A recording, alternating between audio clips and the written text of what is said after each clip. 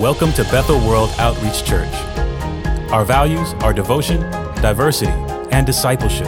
Devotion through honoring God by trusting His Word, praying, and worshiping together.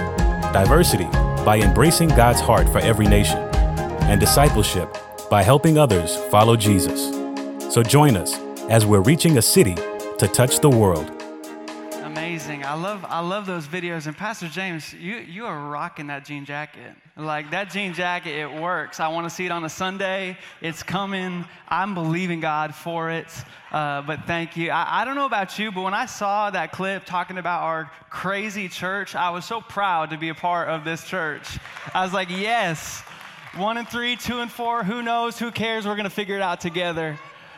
It is good to be with you. My name is Bryson. I'm one of the pastors here. Thank you, Pastor James, for letting me bring the word. I've been loving this series as we're talking about the table and how we use tables and how we can see Jesus at our tables. And one of the things I love about those videos is we get to see our pastor and pastors around the city coming together at a table and enjoying good food and good friends. And there's nothing like sitting across the table, eating good food with good friends. I know for me, one of my favorite group of people to gather around the table is my family, and so I just want to introduce them to you. If you do not know them, they are my favorite thing in the entire world, my favorite people to share a table with.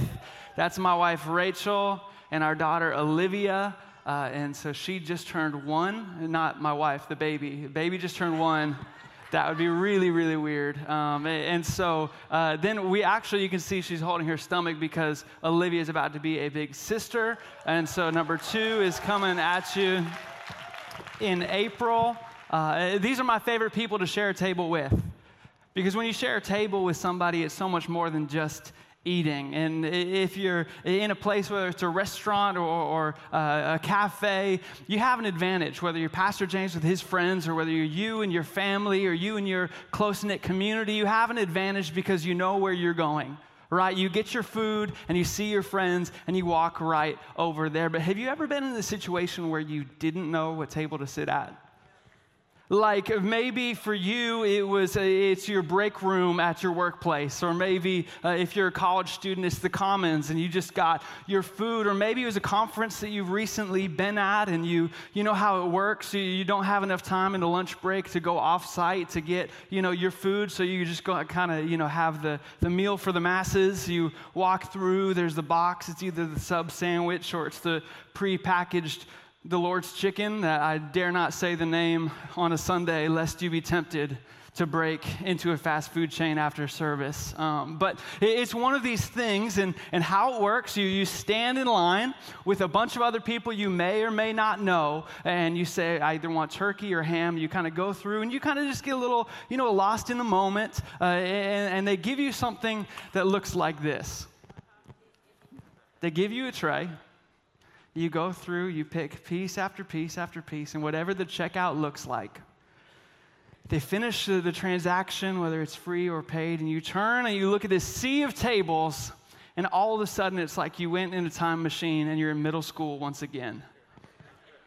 You're in middle school or in high school, and all these feelings come back. You go, what table am I going to sit at? And then it goes even deeper. You go, okay, what are we going to talk about when I get there? Will they like me? Am I interesting enough? Will I know about the things they're talking about, or will I have to smile and nod? Am I enough? And I think that whether we put words to it or not, the real question that we have is there a place for me to belong? And if you've ever been in a middle school or a high school cafeteria, it's so much more than just tables. It's so much more than places where people are eating or nourishing themselves. This is social hierarchy on display, right? You have tables over here where people who are passionate about drama or the arts, they sit over here. You have people who are passionate about sports that sit over here. You have people who are passionate about extracurricular activities over here and extracurricular substances over here. You have people at every table, and there's some identifier that they bond over. And you wonder, where do I belong? Because each table is an opportunity for acceptance or denial, for identification or estrangement. And at some point, you walk up to a table, you put down your tray, and you have some instance of this search for belonging. And it might not look like a cafeteria anymore for you in your situation, but we do all of these things to fulfill this search for belonging. Maybe you turn to success in the workplace and you say, if I just work hard enough and I just get the bigger office, if I just get the promotion, then I will finally be lovable and belong. Or maybe you turn to social media and you say you're constantly looking at your phone because you want to see, will I get affirmation? Will somebody tell me that I'm worth loving? Will someone tell me there's a place for me in this world? Or maybe you identify with a political party or a club or the PTA or your favorite sports team, but we look for places to belong always. And to take it a step further, you might be sitting here saying, no, I know where I belong. I have a place. Even the places that we think we belong, conditions apply.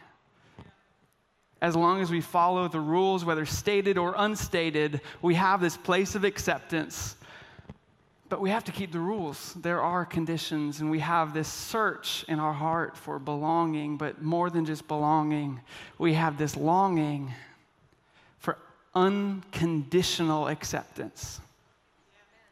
For belonging without condition. And we've been talking about tables this entire series, and I love the way that Jesus sits at tables. I love the way that Jesus approaches these, and we're going to be in Luke 14 today. You can turn your Bibles to Luke 14. It should be about 3/4 of the way through the book.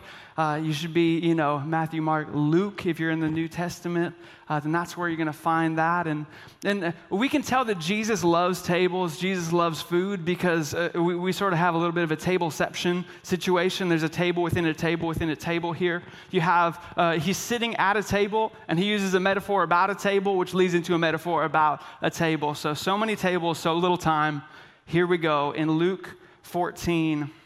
Starting at the beginning, he is sitting down with Pharisees, and it goes something like this. One Sabbath, when Jesus went to eat in the house of a prominent Pharisee, he was being carefully watched. There in front of him was a man suffering from abnormal swelling of his body. Jesus asked the Pharisees and the experts of the law, "Is it lawful to heal on the Sabbath or not?" But they remained silent. So taking hold of the man, he healed him and sent him on his way. Then he asked them, "If one of you has a child or an ox that falls into a well on the Sabbath day, will you not immediately pull it out?" And they had nothing to say. Jesus, help us as we study your word. God, would you illuminate things to us so that we can find acceptance and belonging with you and not at broken tables. Amen. Because that's what we do, isn't it? We constantly are looking for belonging at broken tables. And when I say broken tables, I don't mean physically broken. I mean that there are tables that are never going to offer us the thing we truly want. There are broken tables all around us. And the Pharisees happen to be sitting at one themselves here in Luke 14. They're sitting gathered on a holy day, the Sabbath, and they find themselves here with Jesus, this kind of up-and-coming rabbi. They want to see what this guy is all about because the Pharisees have sort of been on this track of really... They're taking the Sabbath and sort of building it into something a little bit more ornate. And I think before we get too deep into this, the Pharisees sometimes get a little bit of a bad rap. You know, like they can so often play the villain in the story, but when we really look at it and we transport ourselves into Jesus' day, these were people who were just trying to live for God, trying to live holy, and they had a belief that if they would live holy enough, that the Messiah would finally come. And so if they would just follow every law, if they would just do everything right, then eventually the Messiah would respond to their holiness and come to save them. And so it's not that they're bad people. They're not trying to exploit people. They're not trying to do, evil things. And yeah, sometimes they're a little shady. Sometimes they do some stuff that's a little off. Like, I'm not saying I endorse everything that the Pharisees did, but let's just give them just a little bit of break, realizing these are people trying to live for God. But what they did and where they kind of went left is they started intuiting things in Scripture that weren't there. And so they had the Sabbath, which is the day of rest. Every seventh day, they would, have this time of rest. And the Bible is pretty clear, but also leaves a little bit of wiggle room, because the whole point of it is to have a day where you are making a physical statement that life does not revolve around me and what I can do, but God and what He can do. And so Jesus is sitting here, and there's this moment of controversy. Right? The Pharisees are sitting with Jesus, and they sort of have this little moment. They invite someone who's sick or has this disability, and they want to see, is Jesus as holy as we are? What's He going to do? What is He going to do? And so they're sitting there, and there's this test. It's sort of like, have you ever seen the show What Would You Do? They kind of, put together, you said that really quick. You love What Would You Do? They set up this scene. And usually it's some injustice or kind of taboo thing, and they want to see what the people around are going to do for a stranger or whatnot. Are they going to intervene? And so they're playing this game of What Would You Do, inviting this person, and there's suddenly a challenge to what they believed was the law, the holy way to live. Jesus, He even kind of does a Jedi mind trick, saying, is it lawful for me to heal someone on the Sabbath? And He goes and does it anyway. And so these people, these Pharisees have added all these rules, intuited all these rules that really weren't there. And so Jesus then is breaking a rule that in some ways they made up. And this causes a little bit of a scene, but I think about as easy as it is to distance ourselves from that, what do we do when Jesus breaks rules that we made up?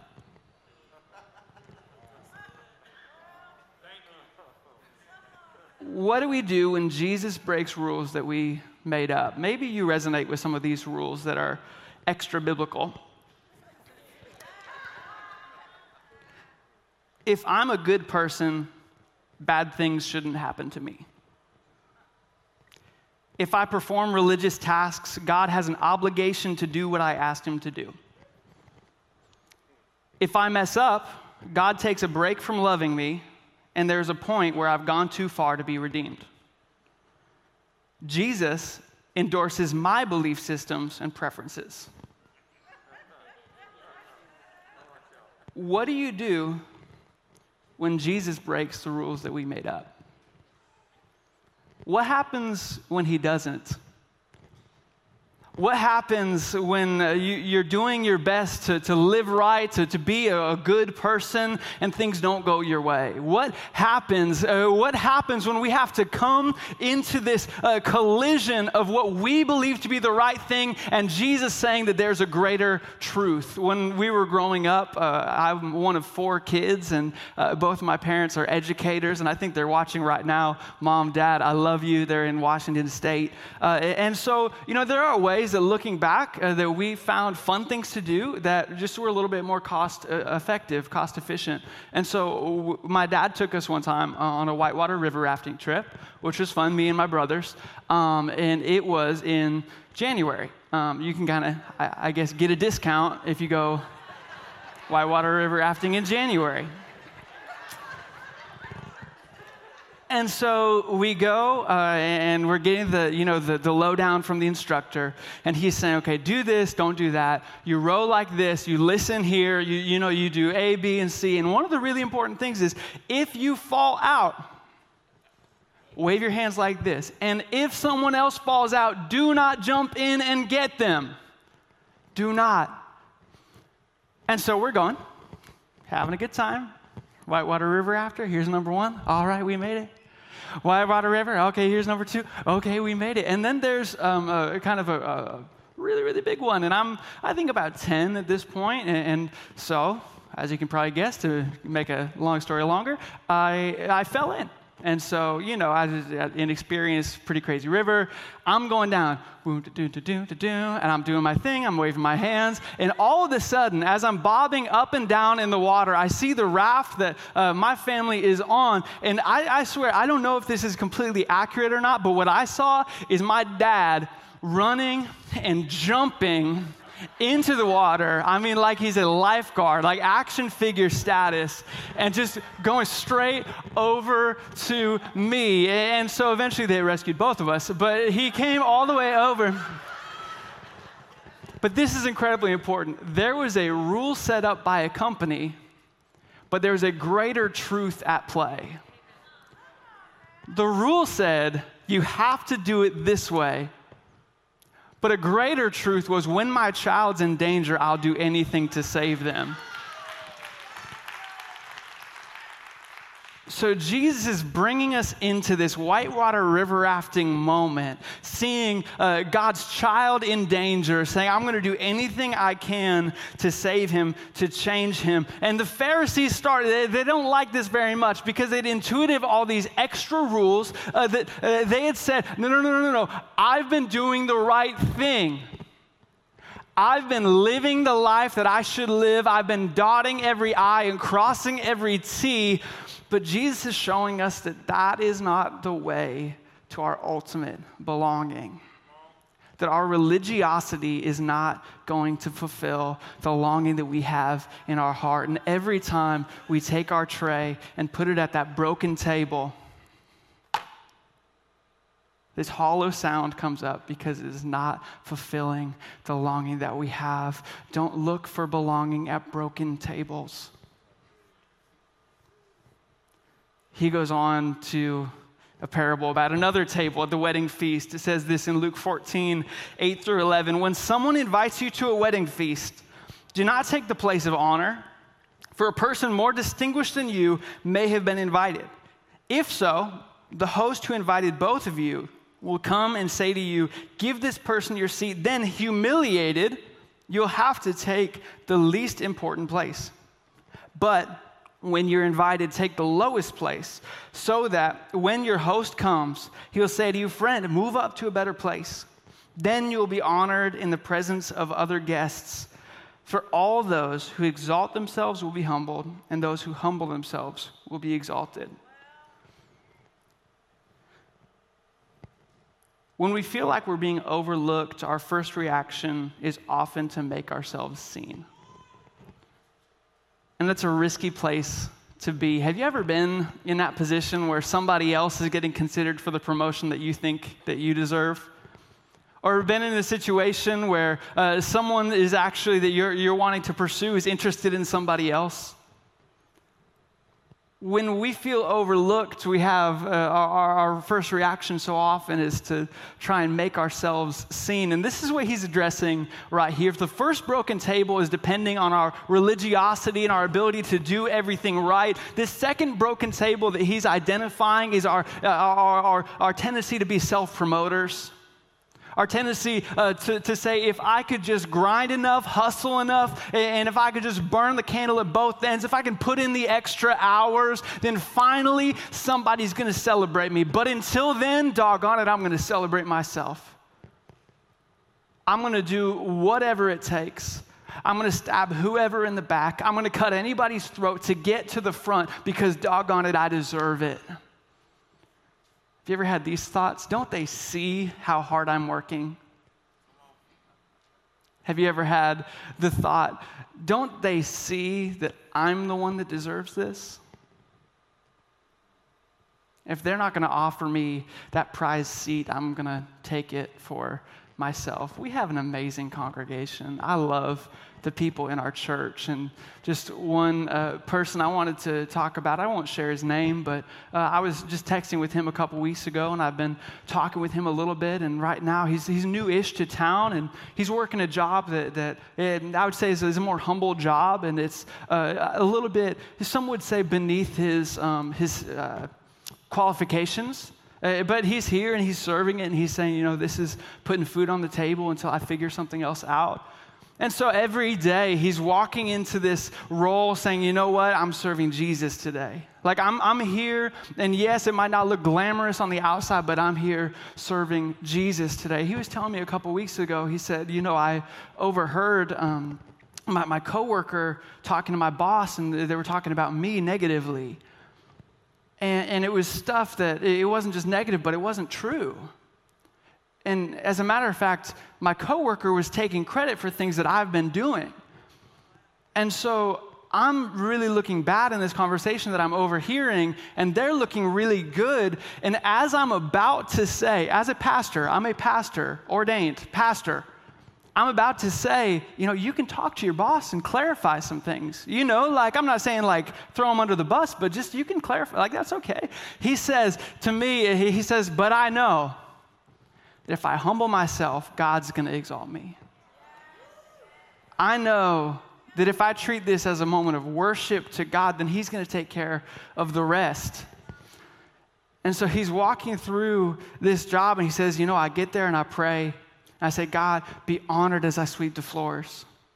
God, be honored as I clean things up. God, be honored in the way that I do this. And I'm trusting you. I'm not going to get entangled in the drama. I'm not going to get, up in the self-promotion. I'm not going to go, stand up for myself in that way that looks like I'm seeking attention. But instead, I'm going to treat this as worship, because if I humble myself, you're going to lift me up. And he says in a couple of weeks back to me, he said, I remember that I was telling you about that. And I got called into the boss's office the other day, and I really thought it was going to go poorly because of that conversation, but they offered me a promotion.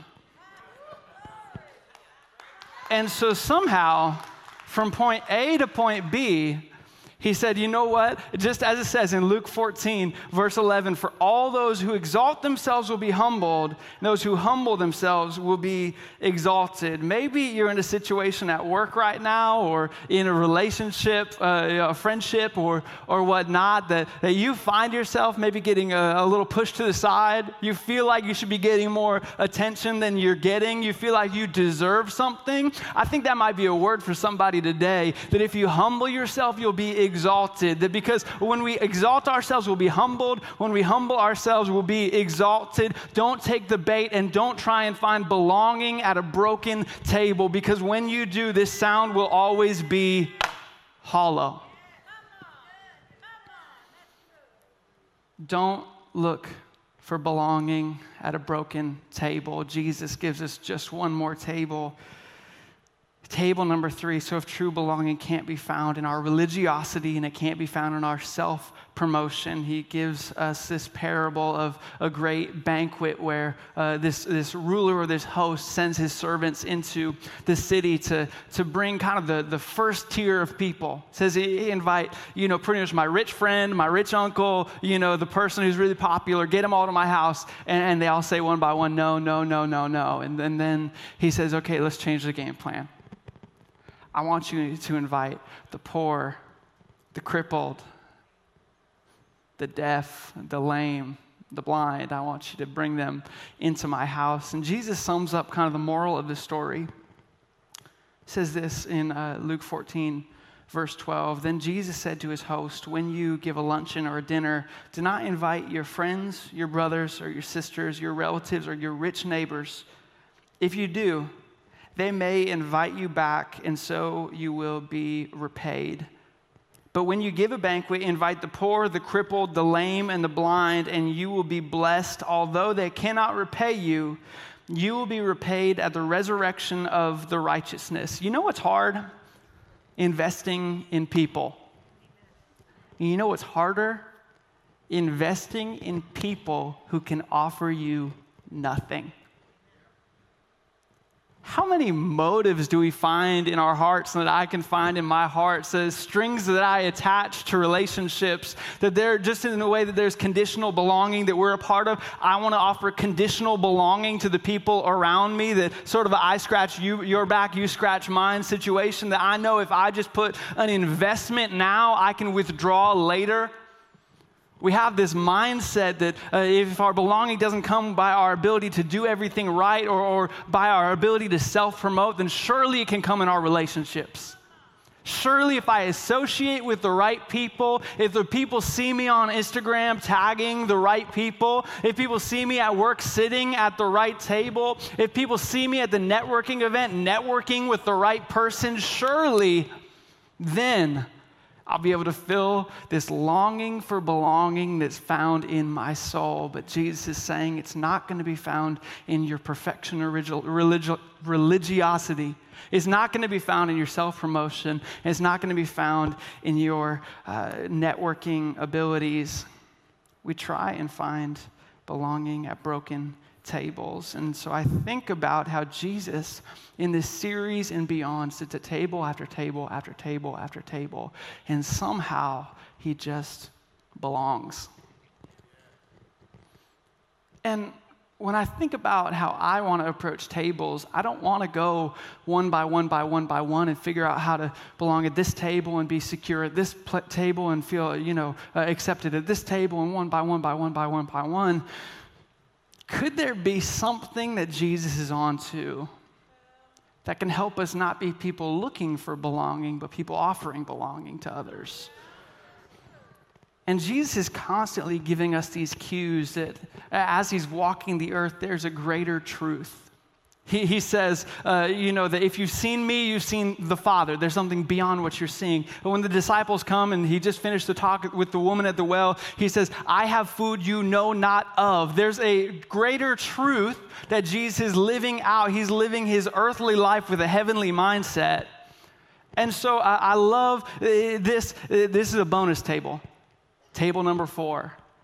This table that might be something that could give us a cue to how we can bring belonging to whatever table we find ourselves at. In Isaiah 25, 6-8, it said in that last passage that something's going to be coming at the resurrection of the righteous.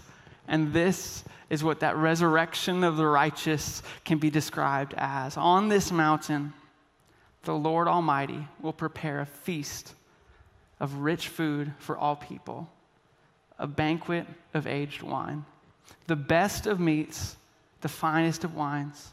On this mountain, he will destroy the shroud that enfolds all peoples, the sheet that covers all nations. He will swallow up death forever. The sovereign Lord will wipe away the tears from all faces. He will remove his people's disgrace from all the earth. The Lord has spoken. When you understand that you belong at the table that is to come, you can belong at any table you sit at. When you understand that you belong at the table that is to come, you can belong wherever you sit. That now, when you have a heavenly mindset, you approach tables different. That is no longer that your belonging comes from the table that's in front of you. Your belonging now comes from the table that waits for you. That when we start viewing our tables, instead of something that can offer us something as a place that we can offer it to others, we start bringing heaven down to earth. We change our banquet into a foretaste of the banquet that is to come. That we can actually be conduits of heaven coming to earth. That we can be ambassadors of the Almighty, bringing Almighty God into our relationships around the table. It's no longer about finding my belonging in the table that's in front of me. It's finding my belonging in the table that waits for me. That because I know that I'm seated in heaven, in the heavenly places with God, then now it's not about associating in broken tables. Then now I'm the one offering association with the Almighty God. That when I set my tray down at a table, I'm not setting it down to get something, I'm setting it down to give something. So I don't know where you land on this spectrum that Jesus is walking us through. Maybe you're walking into today because you felt like if I don't go to church today, I'm going to have a problem with God, that I need to do this, or I'm going to have to take a week off before I'm back in the good graces of the Almighty. Or maybe you're here and you've spent all week trying to hustle and grind and put in the extra hours to get that promotion, to get that relationship. championship, to get whatever prize you're looking for. And then maybe you've spent this last season of life saying, if I can just make the connection. I think about Nashville, everyone who comes here with a dream that says, I'm just one connection away from my big break. And maybe that's you, and you're just going connection after connection after connection. Maybe one of these places is going to ultimately fulfill my longing for belonging. Jesus is here to offer us a better way because he offers us a better table. And when we come as people who sit at that table, we become better fathers, better mothers, better sons, better daughters, better family members, better employees, better employers. Because we're no longer people looking for something, we're people offering something. And we can approach Thanksgiving differently when we see that we're actually not going there so that we can finally get approval from our mother-in-law. We're not going there so that we can have this perfect experience, that if everything's perfect, then finally things are going to look like they're right again. We're not going there hoping that that family conflict is finally resolved, although we do. We don't go there in effort to make everything perfect. We don't go there to finally get affirmation from the parent that we never felt like we did. We go there bringing the presence of God to our tables. Whatever table you sit at this Thanksgiving, even if you're sitting by yourself, it's not your table. And I pray that we would be people that walk into our Thursday, walk into our Thanksgiving meal with a prayer in our heart and a pep in our step, saying, God, please let heaven come here. That there would be tables across the city, across the country, and across the world that would pray, not just this traditional, what are you thankful for, but pray, heaven come to earth and let it start here. If you're sitting in your apartment alone, eating, you say, God, would you come here and meet with me? God, right now we pray for tables. God, we pray that we would have hearts that recognize that you are the great host. And because you've invited us to a table, we can bring your presence wherever we are. God, that our table is not found, our belonging is not found in the table that's in front of us. It's found in the table that waits for us. Help us live our earthly lives with a heavenly mindset. God, that we're not looking to get something from the tables that we sit at, but we're looking to give your presence and your love to the people around us. God, we take this time. God, we reflect on the tables in our lives. And here in the sanctuary, would you stand with me? And we say, God, would you use us? God, help us be ambassadors. God, help us be table bringers. God, help us walk into this Thanksgiving weekend as people who are a non-anxious presence. God, people who are diffusers and not agitators. God, help us be people of peace as we walk into this Thanksgiving. Help us bring heaven to earth at the tables that we sit in. God, we even now begin to pray for the tables we're going to sit at on Thursday. Just go ahead in your own mind, just pray. Think about the table you're going to sit at and pray for it. Pray for the people that are going to be around that table. Pray for the people in your family. Pray for the people that are going to be gathered with you if it's friends. God, would you just invade our homes this week? And would you be glorified? We thank you for your presence. We thank you that you're sending us now. In the name of Jesus, we pray. Amen. Thank you. Come on, give God praise. If I can get my ministry team to come down front. I'm about to dismiss you, but you might have heard that message today and you're just thinking to yourself, man, he told me what to do, but I still don't know where to go. You're still holding that tray, looking at the room, figuring out where, I don't know where I belong. I don't know exactly what I'm supposed to do. It's okay. In the body of Christ, we all get into those kind of positions, and that's why we pray for each other. That's why we work with each other. The word is going forth. Now it's the softness in your heart. Let somebody pray with you and break you all the way through. So immediately following the dismissal prayer, if you need prayer for anything, strength to face the holidays, strength to know where you belong, strength to be invited into the Lord's table, we want to pray that for you today. And if you're new to Bethel and we've never met before, I'd like to meet you over at Guest Central. And finally, as a family, we've been talking about strength all day and where you belong. I want you to know that we want to help you do that. So all the Wednesdays in December, I'll be teaching some lessons that will change your life. Not because I'm great, but because God has specifically ordained some words for you to kind of break you through. And I look forward to seeing you every Wednesday in December. God's going to do something extraordinary in your life. Lord, I pray in the name of Jesus, you would bless all of us, see you, hear you, follow you. Thank you for Pastor Bryson's message. May it be something that moves us closer to you and tears down the walls that separate us from you. Take us from this place, but not your presence. Keep us in the center of your will as the apple of your eye. We'll give you praise for all things in Jesus' name. Amen. God bless you. You're dismissed. Give God praise.